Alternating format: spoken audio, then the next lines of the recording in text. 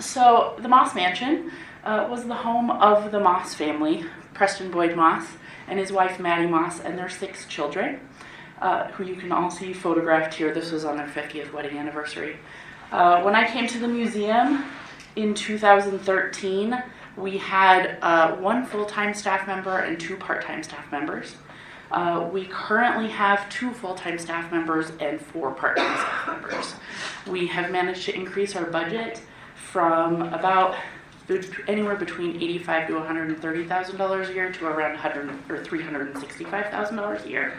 We are entirely self-funded.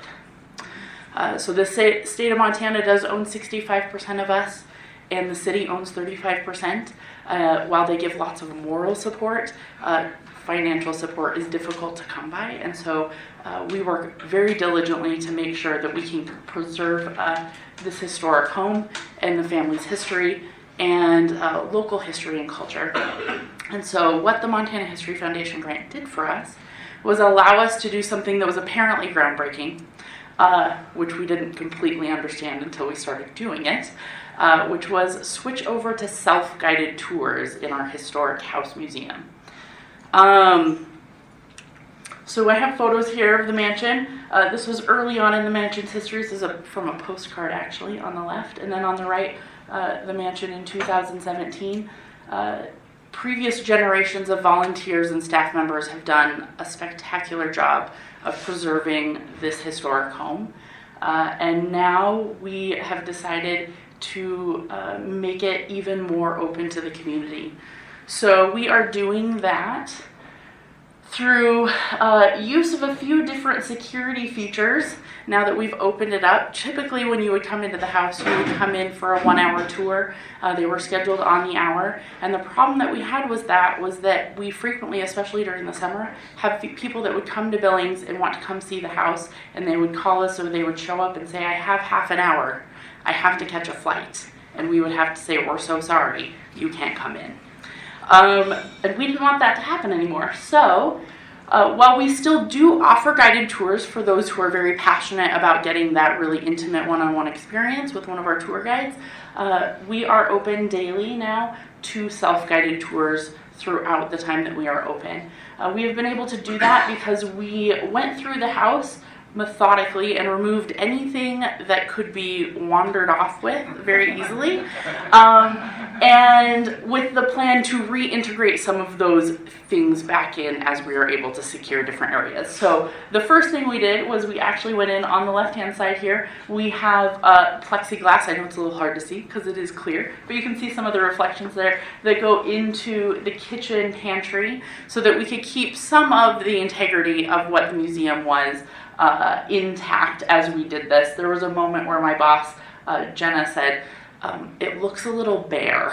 But as we started to reintegrate signage and put other items back in, it has actually sort of blossomed into something that we weren't expecting. As we removed things and have slowly integrated other objects and other signage back in, we've actually made it so that people can take a moment and actually take in what they are looking at. Because here's the thing about the Moss Mansion. It is overwhelmingly beautiful. There is a level of detail in this home that you don't get even in other mansions around the United States.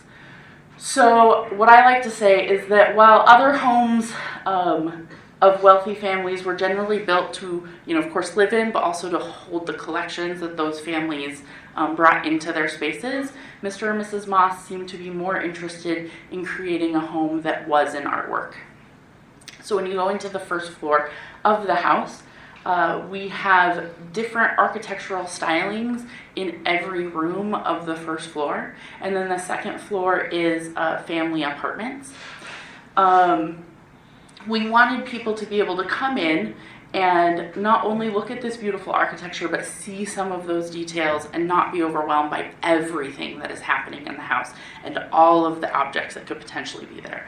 We realized that while the concept of the Historic House Museum has been to provide a living history experience, that is not financially within our grasp. We will never be able, at least right now, to be able to provide living historians on site in the proper clothing, living the particular way. That is not going to happen. So we decided to turn it more into a cultural center and provide a slightly more traditional museum experience in a non-traditional museum. So now, we'll go back to that last photo. That photo there in the center is some of the new signage that we've created. This is a sort of temporary go. Our grant from the Montana History Foundation has allowed us to make signage. We did an initial print to sort of see how it was going to function, and we will get more concrete signage a little later on. We've definitely already learned some things, and I'm glad that we went this route. And then on the bottom right-hand side are actually our new stanchions. So while in most spaces of the home, the stanchions have been removed so that people can have a more intimate experience with the home, there are still certain things that we want to have out on display that we don't want people walking on. So for example, in that image, there is one of the original rugs from the home in that room. Most of those have been taken up and put into storage, but we wanted to leave at least one or two out on display, and so we do use stanchions in those areas and around some of our fireplaces that are a little more fragile. But that's one of the big things that we've gotten in feedback as people have come through the home, is that they, even without talking to any of our site historians who we have on site at all times to interact with people who might come visit, they feel the intimacy of the space that they don't get when they go to visit other historic sites. The other great thing about what we are able to do with the space now because of the grant is we can expand our exhibits. So instead of just presenting information on the Moss family, which is the foundation of what we do and the foundation of all of the information that we have out and that our site historians do give to people, we are now also bringing in exhibits that speak to the larger community and that the larger community can connect in with. So for example, this year our summer exhibit was food and family in the Yellowstone Valley.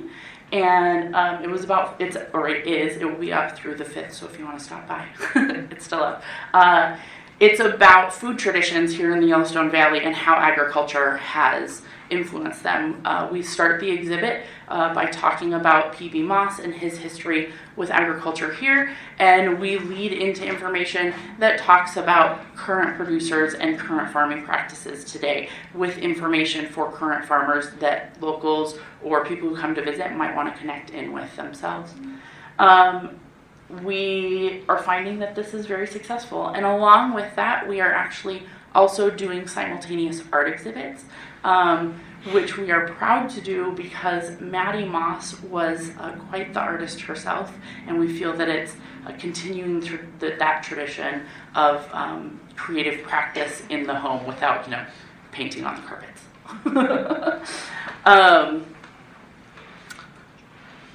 Overall, we have had an increase in tour funds of about $20,000 over the 2016.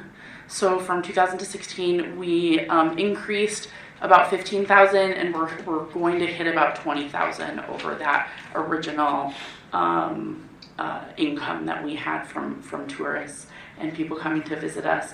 We now offer a variety of other fun events that we try to relate back to our history a little bit. So upcoming, we have Montana Spirits at the Moss, which is a taste test of Montana-made alcohols that are paired with stories from the regions that those alcohols come from, along with some fun experiences that various staff, volunteers, and guests have had in the house itself, because that is the one thing we get asked most being a historic house is, are you haunted?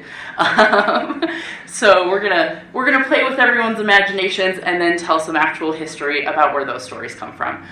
We also are doing things like radio plays in our music room. So traditionally, the Moss family would hold concerts in the house. They would have guests over and throw parties, and we have decided to expand on that culture a little bit and continue similar things in the home. So if you come visit us this December, we have a Miracle on 34th Street that is coming, and it is done in the Prairie Home Companion style, where we have all of the sound effects and everything, and they do all of it in front of you. But we are so grateful to the Montana History Foundation, because if not for them, we would not have been able to do any of this. We would not have stabilized our tour income the way that we have been able to.